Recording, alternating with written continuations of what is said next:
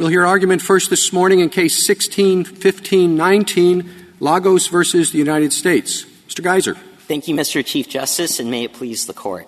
The Mandatory Victims Restitution Act covers the cost of lost income and necessary child care, transportation, and other expenses while participating in the investigation or prosecution of the offense or attending proceedings related to that offense. That language does not cover the cost of hiring 4 law firms, a consulting firm, and forensic experts for a private investigation and bankruptcy litigation. The government's theory does not fit Section 3663A's plain text, and it cannot explain the clear and obvious differences between this statute and other restitution provisions, which, unlike here, Congress did provide make-whole relief. The government tries to make up for these deficiencies by citing statements in the legislative history, broad declarations of Congress's purpose, and the ordinary definition of restitution. None of these appear anywhere in the statute. The government looks everywhere but the statutory text because the language and logic of the provision is directly at odds with the government's reading. For multiple If we accept your view, wouldn't there be a perverse incentive? We would be telling creditors, don't investigate immediately. No, Your Honor. First, companies have incentives independent of the possibility of getting a restitution award to investigate potential misconduct. And this is not saying, even if it's not covered as restitution, that it's the only mechanism to get recompense. They can file civil actions.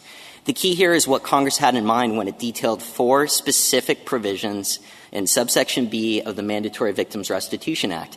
And the term there that's very important is mandatory.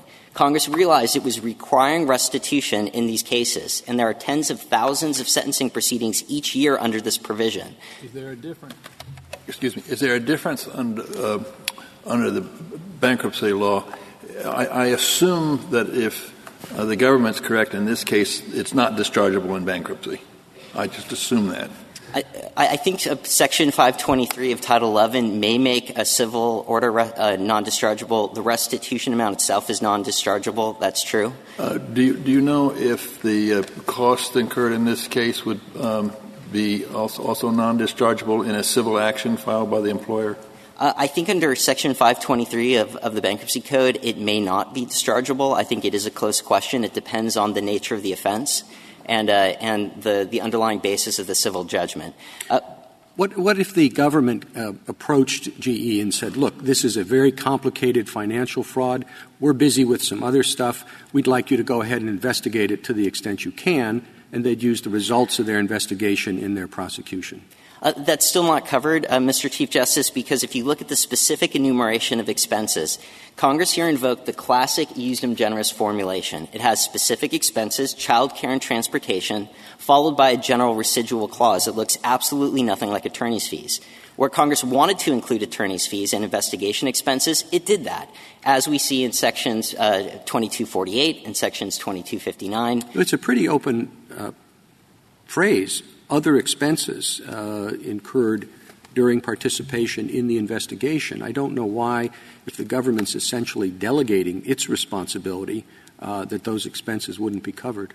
Well, 2 reasons, Your Honor. Again, under Eusdom Generis, you don't simply say, look at the capacious residual phrase. It's necessarily limited to like expenses. Attorney's fees and private investigation expenses don't look like child care and transportation. When Congress wanted to How would you define the common denominator of those expenses?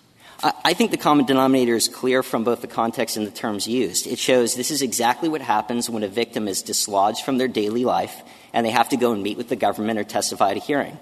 If they miss work, they have lost income. They have to get from wherever they are to the hearing or to meet with the FBI agents. That's transportation. If they leave home, they might have child care expenses.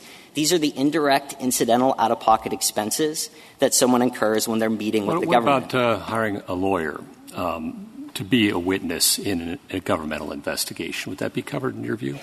We don't think it is under our broader argument, Justice Gorsuch, because, again, hiring a lawyer is not like child care transportation. And Congress, again, when it wanted to include attorney's fees, it said so expressly, as it did in Section 2259. Well, maybe this is the same question as Justice Gorsuch had, but suppose the FBI, they're a federal investigating agency, say, we're coming in and we want statements from all of your officers, and we're going to be questioning all of your officers. And the company then hires an attorney to assist. Would those be covered?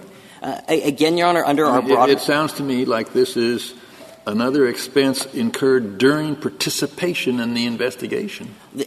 Again, under our broader theory, no, because it's not the kind of expense that Congress had in mind. But we do have the alternative theory that, at least in that case, you have someone who is incurring an expense during the participation of the government's investigation.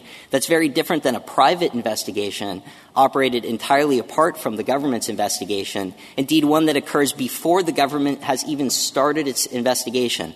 No one thinks of an expense that is occurring before as an expense that's happening during an investigation that hasn't yet started. Does it? That's what I think is difficult. Think of simple example.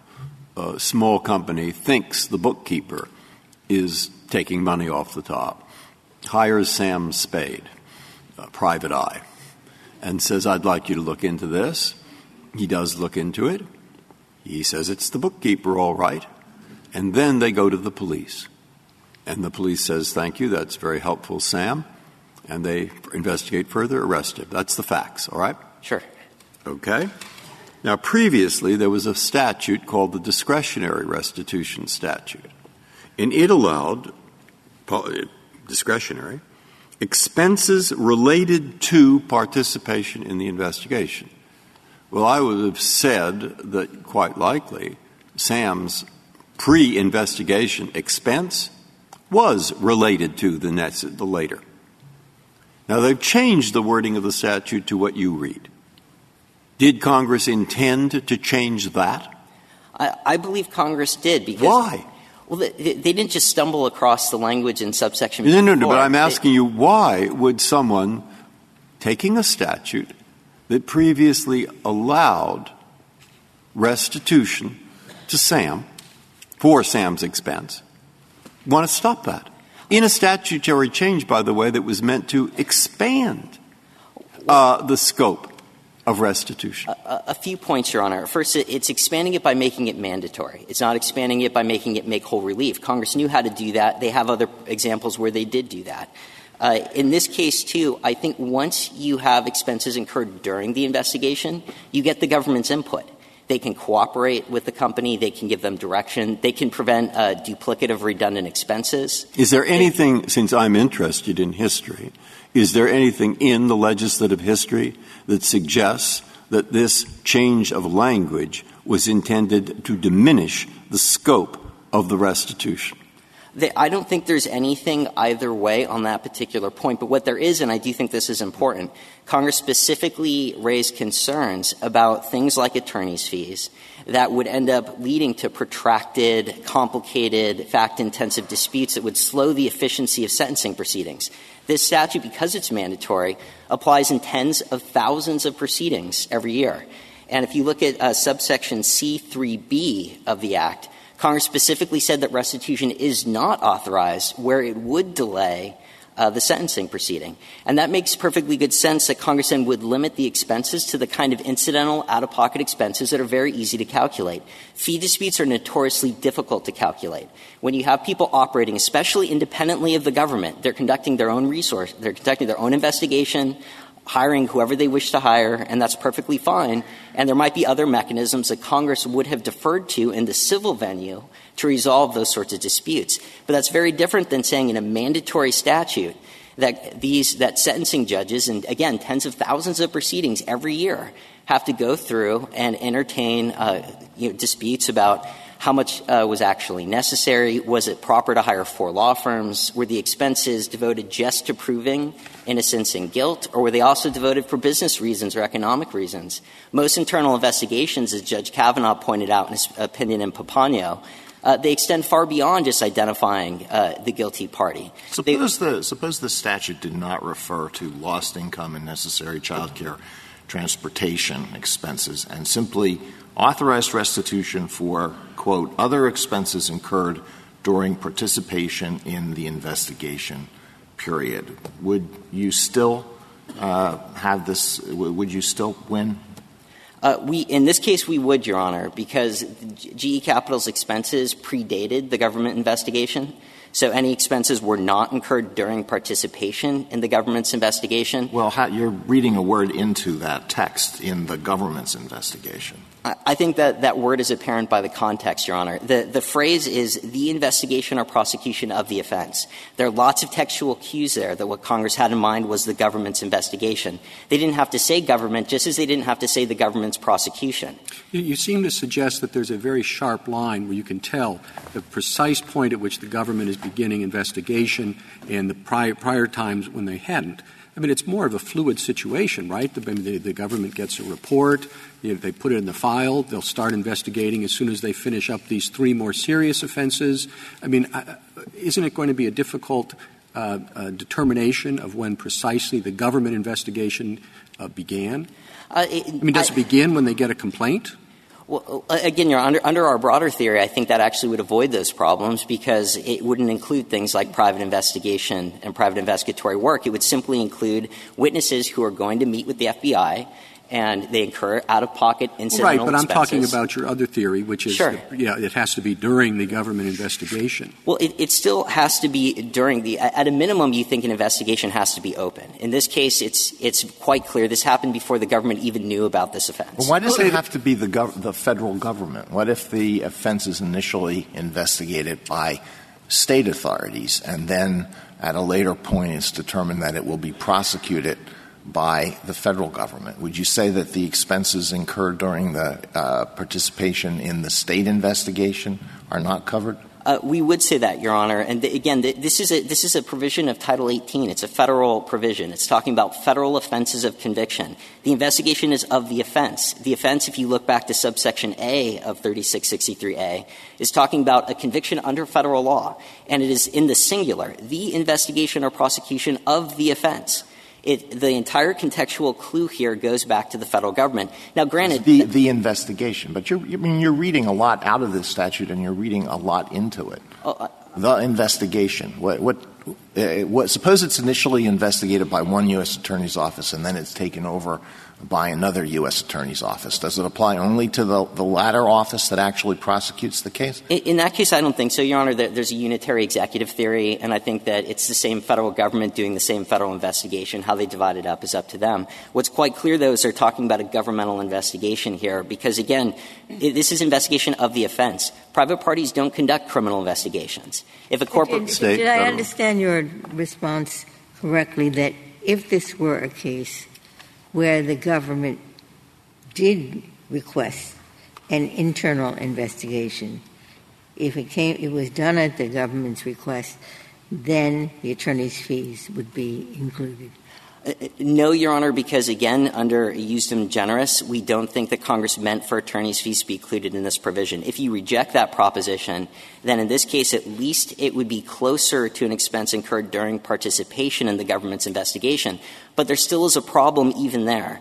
Participation does not simply mean to help or support. It's not aid and abet. This is what the Court said in the Reeves case, construing a provision of RICO. Participating means taking part in someone's work. And you don't participate in your own investigation. That's not how people talk. You participate in someone else's investigation. So Congress clearly, and if you take a step back and read the section holistically, as the government suggests, and you should, this statute lines up perfectly if what you have in mind is what it naturally suggests. If Congress was thinking of victims who had to go and meet with the FBI agents and go and testify at the criminal hearing, everything here makes perfect sense. The expenses they'll incur will be the incidental out-of-pocket expenses of traveling to meet with the government and having the opportunity costs of doing whatever else they'd ordinarily be doing. The expenses, of course, are during participation in the investigation because they're meeting with an active, ongoing investigation. Does the federal investigators request the company to bring officers or employees who are located in other parts of the country to a particular office to be questioned? Or suppose they ask them to go through the company's records to find certain documents, and the company does that and incurs expenses. Is that covered? The former would be covered if they had other employees of the company come in. That's under transportation. They'd be coming in to meet with the government. If they have professional fees going into identifying documents, again, I don't think that's what Congress had in mind. And we know that Congress knew the difference between the narrow provision it authorized in 3663A and broader provisions, because in those broader offense-specific provisions, Congress specifically referenced the MVRA. It said that those broader terms apply notwithstanding 3663A. I don't quite understand that answer. That if someone, at the request of the FBI, goes through company records and incurs perhaps quite an expense in doing that, that is not participation in the government's investigation? Well, again, Your Honor, there it would be participation during the government's investigation. I'm referring to our broader theory that professional fees simply aren't covered. But again, if you reject that proposition, then maybe that type of work would be covered, but only in the case of the government telling or asking someone to do it. In this case, you have a private investigation where no one was told or asked to do it by the government. The government wasn't even aware of the potential crime. And so in our case, this clearly fits outside the natural language of 3663A.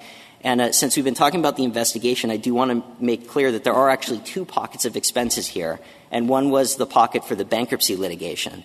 The bankruptcy litigation is simply exactly like every other ordinary civil litigation designed to recoup damages for a crime. And I don't see any way that that falls within the phrase attendance at proceedings related to the offense. I think there are two. Why not? Meaning it is a proceeding, bankruptcy. It's related to the offense. The bankruptcy was caused by the offense, essentially. And they attended through a representative. So why aren't those recoverable? Well, I have two responses to that, Your Honor. The first is that the fees here were not just for attending hearings, attending the proceedings. These were for participating in the proceedings. Surely when Congress said attendance, they're thinking of physical attendance. And again, we know that because if you read the sentence in its entirety, they're talking about things like lost income because you're not physically at your job, you're somewhere else. Or they're talking about child care because you're not watching your child, you're at the hearing, or at transportation. So I think it's too much to read attendance out of the statute. That reading would make more sense if it said any losses incurred during proceedings related to the offense, but attendance is right there. And I don't see any plausible reading that says attendance includes the entirety of litigating a case. What about the government's alternative theory? That is, that these professional fees fit under the 3663AB1 category, property lost as a result of the offense? A few responses there, Your Honor. First, we don't think it's really properly before the Court. This was not pressed or passed upon below. The government did not try to preserve the authority to uphold the restitution award on an entirely different statutory provision. This isn't just saying that there's an alternative rationale that supports an award under B-4. This is saying that we will enforce part of a criminal sentence on a statutory ground that wasn't even raised below. But if the Court does choose to reach it, I don't think the government's theory works. It suggests that it's really reading B-1 not to say an offense resulting in damage to or loss or destruction of property, but an offense resulting in any damage or loss. It's true that property can be money, but I think it stretches it too far to say that money is property, so any offense that causes me in some future, proceeding or event to spend money is then spending property, and therefore I've lost property as a result of the offense.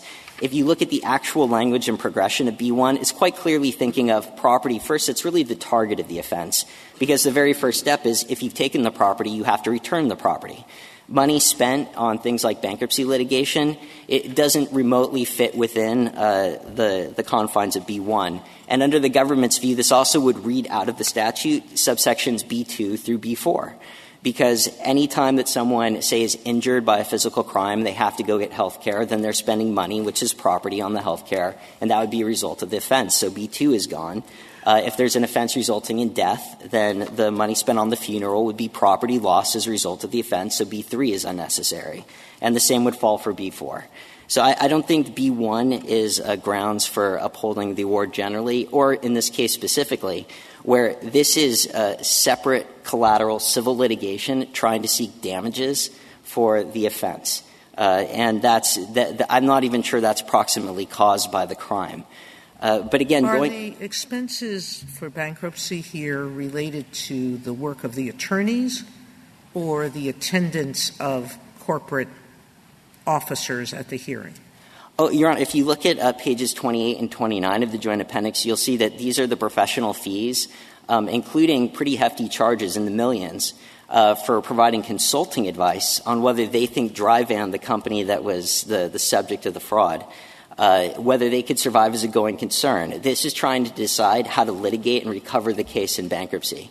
It's not even clear that there were hearings that people attended, and surely it wouldn't run, in the millions of dollars to show up for a single hearing. Well, what about that small subset of fees, if there were any like that, the fees that we charge because we sat in a courtroom during a proceeding? That would at least satisfy the term attendance, but my second reason that I didn't get to is that it's still attendance, we think, at criminal proceedings. And I think that's clear, again, from the context of the statute. But why isn't a bankruptcy related to the criminal I mean, it's related to the offense, right? So why isn't it related to the offense?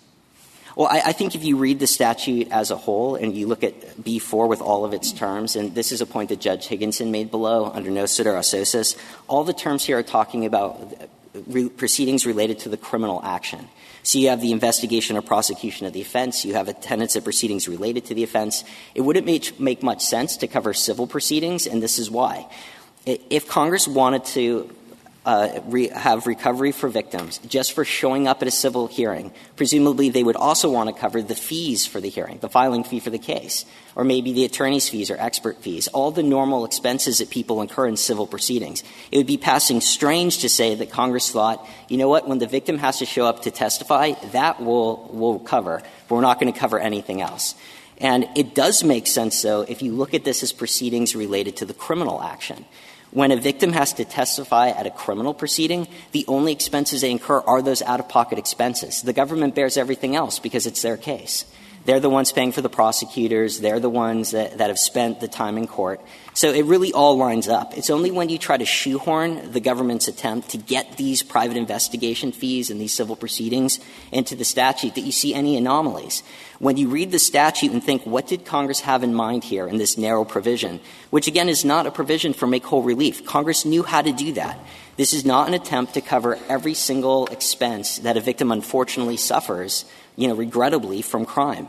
What are proceedings related to the offense other than proceedings in the prosecution of the offense?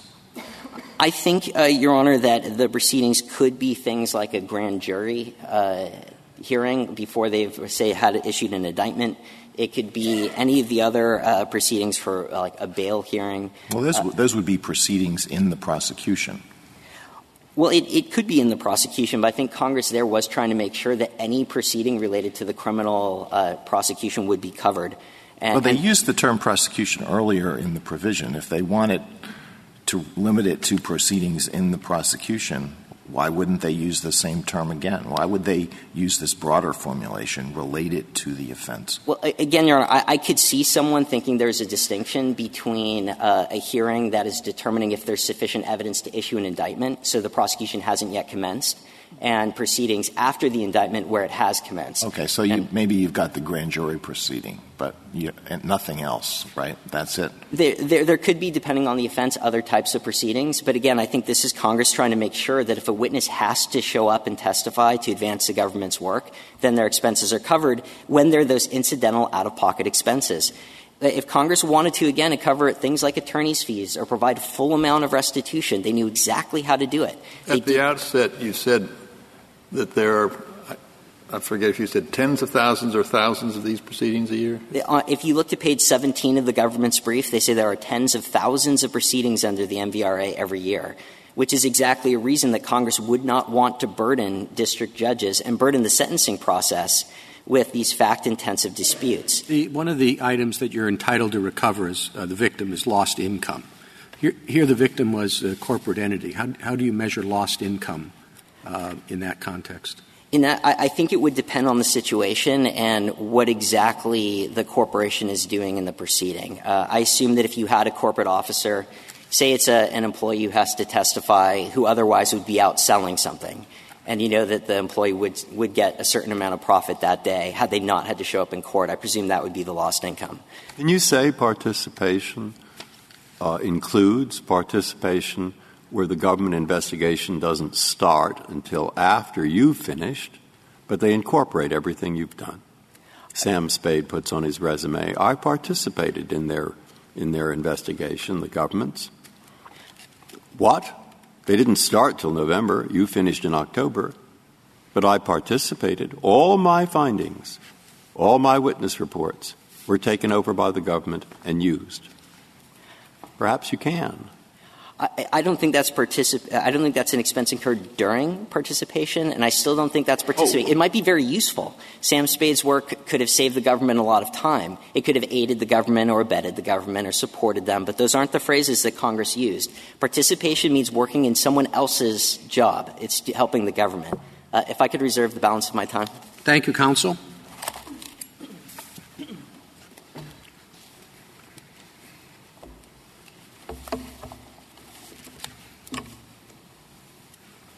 Mr. Houston. Mr. Chief Justice, and may it please the Court, the Mandatory Victims Restitution Act enables the victim of a crime to recover for its participation in the investigation of the defendant's offense. The statute is not limited to participation in the government's investigation of the offense. Most of petition or prosecution, you have to read them together, not singularly. Well, I think, Your Honor, the statute reflects the fact that from the standpoint of a victim, it encompasses the ordinary chronology of events in which a victim would be expected to participate. There's going to be an investigation of offense. There's going to be a prosecution. There might be proceedings. Actually, that does happen the reverse way. There are times the police get information and they go to the company. I think it's a closer call on whether in that situation, and if they ask the company to look into something it wasn't aware of, whether that's participation. Putting that aside, it doesn't necessarily follow that an investigation by a company always precedes the prosecution. It doesn't always proceed. That's true, Your Honor. But I think, again, the statute is just thinking about the typical way in which a victim — the typical way is the government investigates. I think it's true, but it's not always true, Your Honor. And I think the cases that we demonstrate in our brief reveal what Justice Breyer's example earlier this morning illustrated, which is that it is extremely common, and Congress would have understood, that victims routinely play an indispensable role in the investigation. That's why I don't understand the statute, because you have a big problem, I think, with the language of the statute. If, in fact, it's an investigation by the company before the police investigation begins, do they get child care? I mean, child care, transportation? I mean, what do you do about that? So I'm stuck. Now, you're, of course, going to get me out of being stuck. Your Honor, I think that what the statute reflects, again, is the fact that victims routinely incur expenses in internal investigations that uncover invaluable evidence of crimes. It is very common. Most fraud cases make up a larger category of restitution awards than any other type of offense.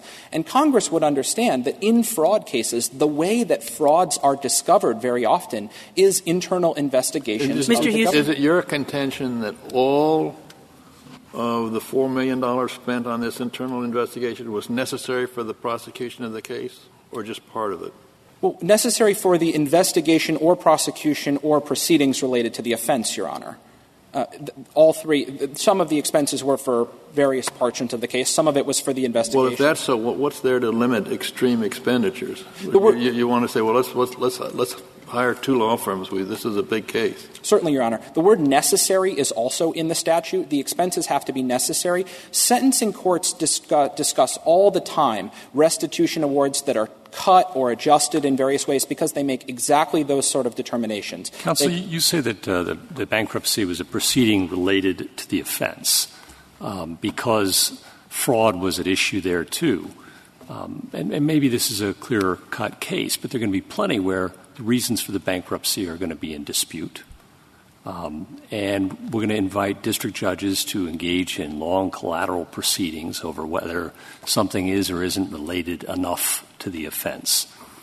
What do we do about that? And relatedly, this statute covers a lot of different kinds of crimes, including violent crimes. So I can imagine someone saying my divorce proceedings are related to the crime of violence, and I should get my attorney's fees for my divorce proceeding too, and child care and all the other things Justice Breyer enumerated.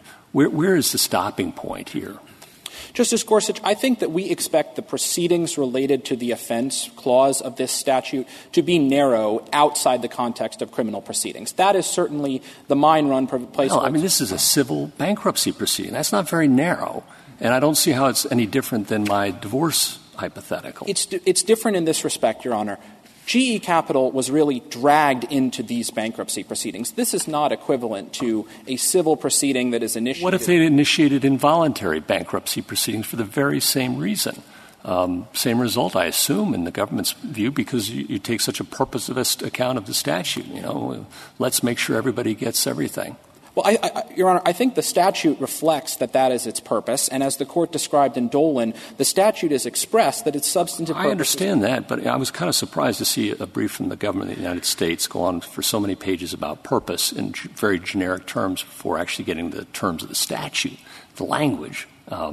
And again, why wouldn't my divorce case or the involuntary bankruptcy meet the same purpose test you've articulated here? I don't think the test is strictly purposivist, Your Honor. The question is, were the expenses incurred as a direct and proximate result of the crime? And I think that sentencing courts are very accustomed to making those sorts of determinations. So what do I do with the fact that statutes of restitution passed at an identical time to this statute used your words, used the words, the victim's entitled to the damages proximately caused by the offense? Yet Congress here, instead of using those very simple and direct words that would cover everything that's happened here, decided to break it up into 4 categories and very specifically told courts what those categories encompass. There's a recent proposal that's being considered now, I think it's by either the Sentencing Commission or some congressional committee, that's saying, should we change this statute and all the others to simply say, make the victim whole? They would get to where you're going very directly. So what do I do with those differences? Your Honor, I want to be very... I think I have to give different meaning to different statutory terms that were passed at the identical time. We agree, Your Honor. I want to be very clear about our position because this is, in some respect, a misrepresentation by my friend about what our position is. Our position is not that, for example, in the case of child pornography victims who are entitled to recover all of the losses that are proximately caused by the offense, our submission is not that a victim like GE Capital gets everything that's proximately caused. A victim does need to fit within one of the categories in Section B. What we do think, though, is that Congress borrowed the key term from those offense-specific restitution statutes and said the full amount of the losses is what is to be awarded. And so I think it is absolutely true. That's what those other statutes said. They do. Well, they say that, Your Honor, but in the MVRA, Congress incorporated the exact same text, Section 3664F1A, which is incorporated into this statute, the MVRA, by Section 3663 Cap A-D. That provision of Section 3664 is what expresses that in each case of restitution is to be awarded for the full amount of the victim's losses. Now, again, it's not the case that it's the full amount full stop. You have to fit into one of the categories in B. All right. But what about the general premise of our system that expenses doesn't include attorney's fees, that people who incur attorney's fees, that's their expense, that doesn't get shifted away? There is the general presumption that if Congress wants attorney's fees to be awarded, it will not say something like expenses. It will be specific that attorney's fees are covered. If I might make 2 points about that, Your Honor. The first is that I don't really think the American rule of attorney's fees has much bearing on this case, because that's a rule about structuring correct incentives in civil litigation. And that just doesn't translate to the criminal context where petitioner is the wrongdoer.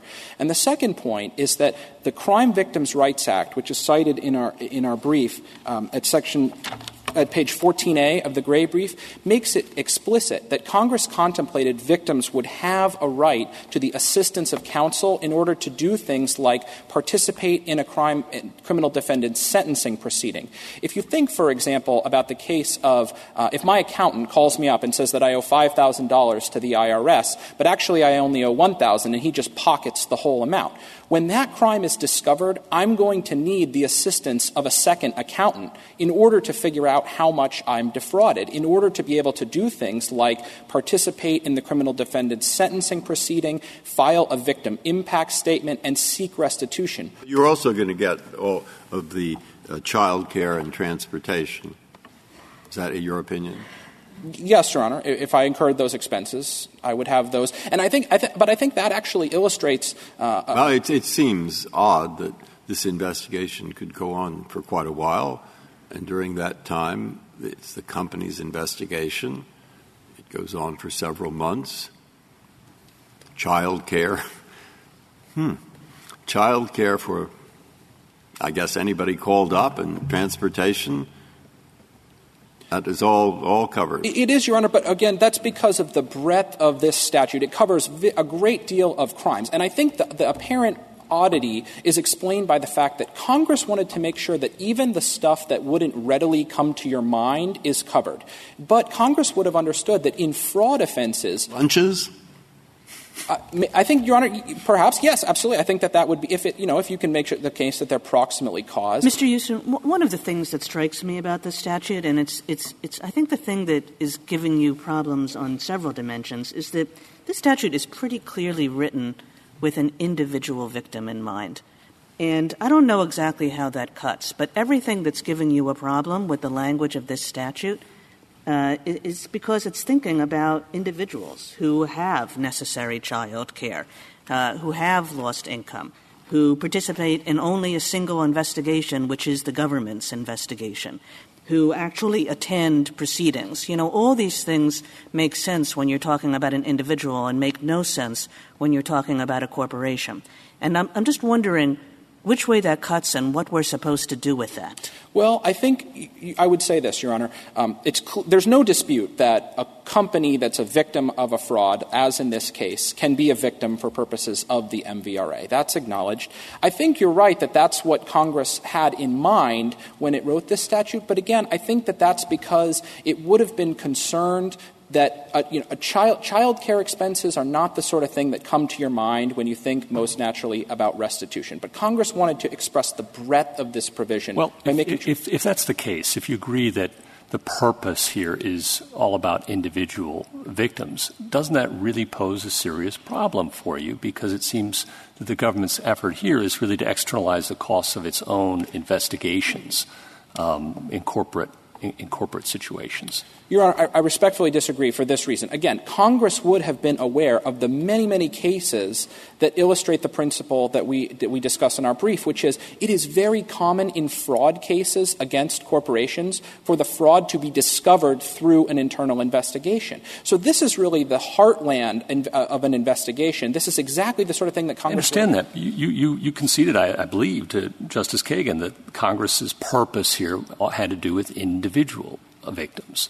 And if that's the case, it certainly had nothing to do with the government leveraging private internal investigations in corporate cases, right? Your Honor, I did not mean to suggest that only individual victims are covered. I agree that certainly when you're thinking about child care expenses, Congress has individual victims in mind. Again, I think my response to Justice Kagan was meant to say that that's the sort of those types of situations, even those less obvious things, are what Congress would have wanted to cover. We have talked about two investigations, GE's investigation and the government's investigation. The statute talks about participation in the investigation, only one. And it seems to me if you're talking about only one, it obviously has to be the government's. I respectfully disagree, Your Honor, for this reason. I think that if you were to describe all of GE Capital's efforts in this case, the hiring of forensic experts that preserved crucial evidence to the prosecution, the time that they spent with financial consultants unraveling petitioners' 2 years of fraudulent accounting practices, if you went to a person on the street and described everything that GE Capital did in this case and then asked, did GE Capital participate in the investigation of this offense, we think the answer would absolutely be yes. I think we wouldn't use the word participate, would we? We would say GE conducted the investigation. Well, I think the fact that participation is a very sensible term here because it reflects the fact that the victim's participation is going to vary at various times. The investigation of a crime happens ordinarily in phases. Sometimes it starts with a state-level investigation. Sometimes it starts, for example, in the SEC, in a civil administrative proceeding. And then that is what discovers a federal fraud, and it's passed over to the government. And sometimes victims are the ones who conduct an internal investigation, as in Justice Breyer's example about the bookkeeper, that reveals the fraud, and then the victim is the one that hands the investigation. It's all true, but what I'm thinking is if I look back, now this is expenses related to participation. That seems to me intuitively as a judge excellent because there are vast numbers of circumstances and the trial judge will figure out what's appropriate. Now, Congress is going to change that, and instead of it being discretionary, it becomes mandatory. Well, you're going to make something mandatory. You say, we better narrow it and be specific. And then that would explain why this is limited to the government's investigation, particularly when you think of hundreds of billions of dollars in restitution that is owed by people who commit crimes that is not dischargeable in bankruptcy, which is never collected, and throughout the rest of their lives is simply there as uncollected debt, really causing a problem. So if Congress was aware of all this and really thought, let's narrow it, well, that would explain the differences. But the problem for me is it doesn't say a word, does it? So do you have a view? Your Honor, we do. And if I could just take those 2 points, I think, in your question in reverse order. The first is that it's to the extent that much restitution was awarded in this case and that there are many unpaid restitution awards in this country, that's a fact of Congress's explicit, deliberate choice in Section 3664 F1A to award restitution without regard to the economic circumstances of the defendant. That's the one thing that everyone agrees on, is that that shouldn't be taken into account. Now, we don't quibble with Your Honor's point that it has to be incurred during the investigation of the offense, but as I was saying earlier, we think that the investigation of a criminal offense is ordinarily understood to include phases, and some of those phases take place before the government gets involved. Because if Congress intended to cover an investigation conducted by a company, wouldn't it use a term like reasonable expenses incurred? Your Honor, I think that the word necessary in the statute functions in a similar way. Well, there's a big difference between necessary. How would you determine whether the scope of an internal investigation is necessary? What does that mean? It would make much more sense to ask whether it was reasonable in scope. I think, Your Honor, that necessary in this statute plays a function similar to the word necessary in the statute that the Court recently considered in Ayestas. It means ordinary, reasonable, expected. And I want to stress that district courts make those sort of determinations all the time. They cut down restitution orders or requested restitution orders because they find that the expenses requested were disproportionate to the task or that they weren't actually focused on the specific offense of conviction and that they were looking into something else. Petitioner's rule is categorical. He wants to say that even in a circumstance where it's undisputed that the victim's investigation is extremely helpful to the government, even where it's a perfectly reasonable investigation, even where the victim takes steps to minimize its expenses, they still cannot get restitution in those cases if the investigation happens to occur before the government kicks off. Well, I'm not sure that GE took steps to limit its expenses. I mean, it hired very expensive law firms to conduct the investigation. And you're going to have the district judge in all of these cases being asked to do that. Did they really have to, have partners work on this as opposed to associates? Did they have to hire this law firm? Couldn't they have done this? And it's not clear to me that the Congress would want the district courts to spend a lot of time on that sort of restitution litigation. I think that the statute equips district courts to make exactly those type of determinations in Section 3664F. The probation office will prepare a report summarizing the expenses. That report is subject to adversarial testing. The government bears the burden of proof to demonstrate that the amount of the losses were caused and by a preponderance of the evidence. And in cases where necessary, district courts can refer disputed issues out to a magistrate judge. So district courts simply have not had trouble in the 22 years that this statute has been on the books making those sort of determinations. Well, here's another tricky one for me along the lines of what the Chief Justice was just asking. It seems to me you're making the case of how do we determine whether an internal investigation is even necessary for the government's work? I mean, presumably the government can do its own investigation too. So how is an internal investigation that precedes the government's ever necessary in any sense? And don't companies also conduct internal investigations for their own reasons? They have to worry about shareholder derivative suits. They have to worry about class action suits. They have to worry about compliance with SEC regulations, among many other things.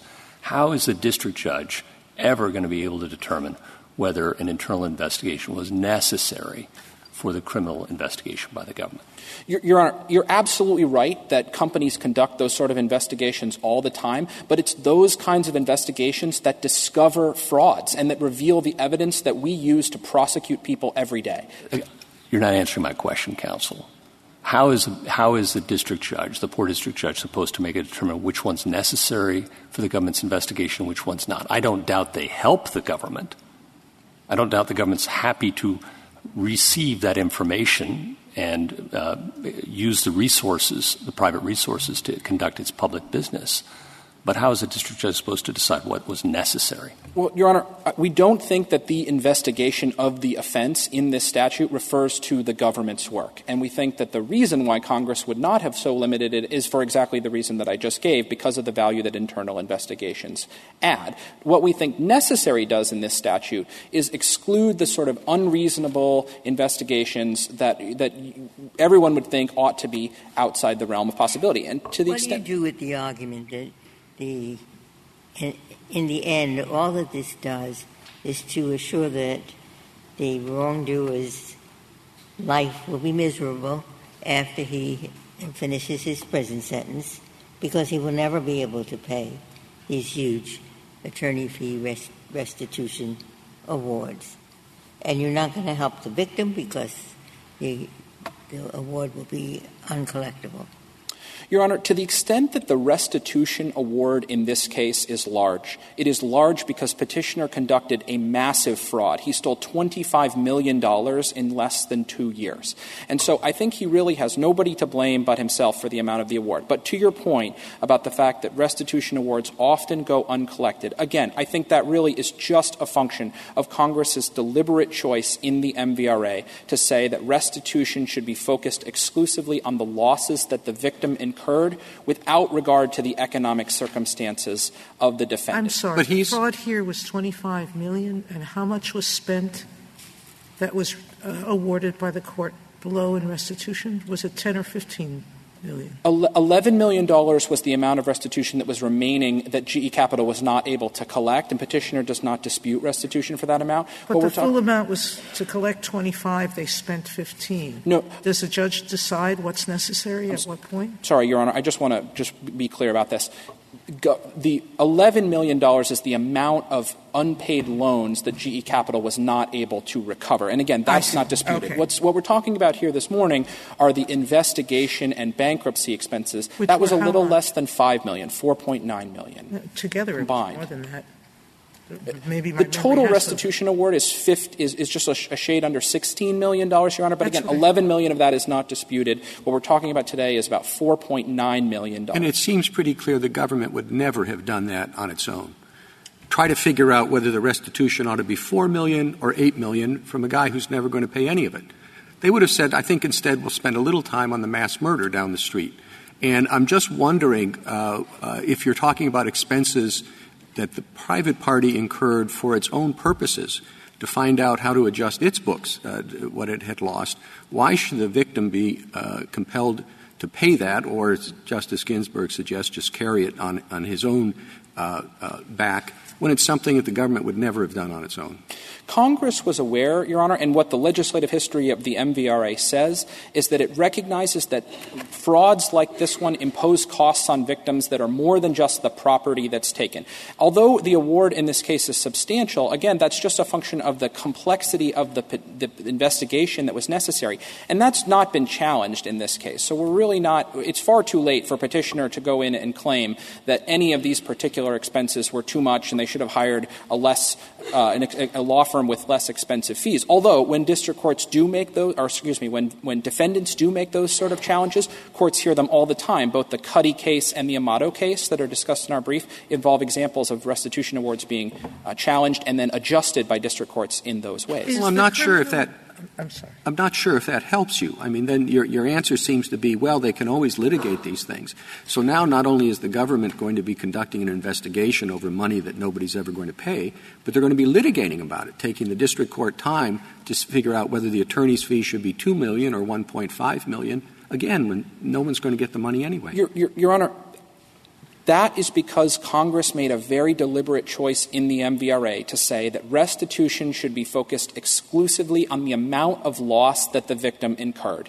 And even in a case where everyone realizes that the defendant is never going to be able to pay it back, which I think, to be fair, is not this case. Petitioner was quite a wealthy man before his crime, and there's reason to believe that, the government believes that he has assets that we will attempt to collect afterwards. So it's not the case that nothing will ever be collected, but in any event, I think that even in cases where restitution goes uncollected, it's just a function of Congress's deliberate choice that the restitution system we have should measure the amount of the victim's loss. And the amount of the victim's loss in this case includes these expenses. If you were — May I ask you a question about the criminal conviction?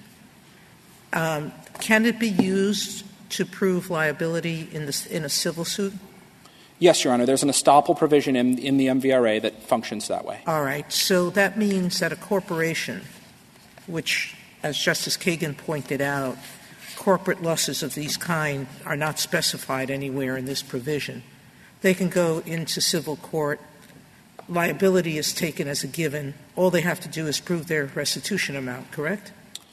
That's basically correct, Your Honor. So tell me why Congress would have been worried about that when it seemed more worried about the individual expenses that people are unlikely to go to civil court for. Well, again, there's really no dispute at all that corporations are victims of frauds and that they are entitled to recover. They're entitled to their losses, but you're asking for something more than what's specified here according to your adversary. Well, I think what we're asking for, they are a victim, and the statute says that victims who incur expenses during the investigation or prosecution of the offense are entitled to recover. And the other yes, except that Congress, unlike other provisions that specified attorney's fees, putting the victim whole, proximate causation, Congress instead chose very specific categories here. And I think we fit into this category, Your Honor. We fit into B4. But the other thing I want to say about the civil lawsuits is that's really not an effective remedy because the action moment is not about getting the judgment. It's about collection.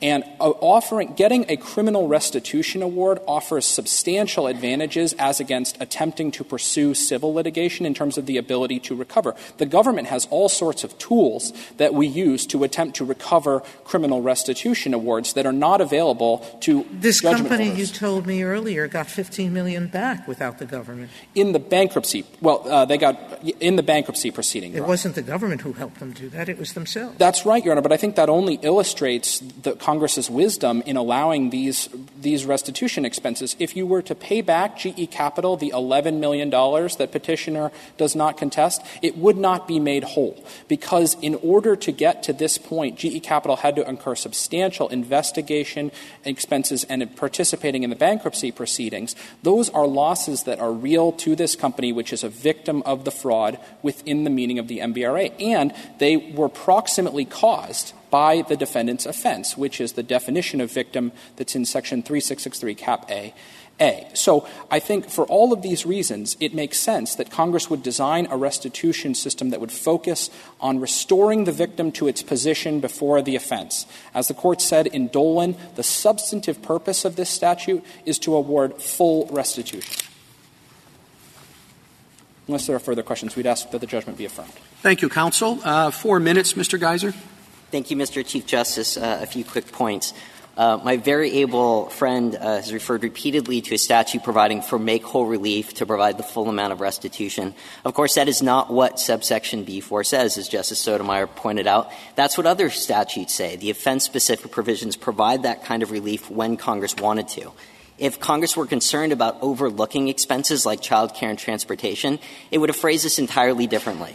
It would have said that you can recover necessary expenses, including child care and transportation. And that, in fact, is what Congress did in the offense-specific statutes. It said you get the full amount of recovery, and the full amount includes the following categories, including their attorney's fees and the kind of expenses provided here.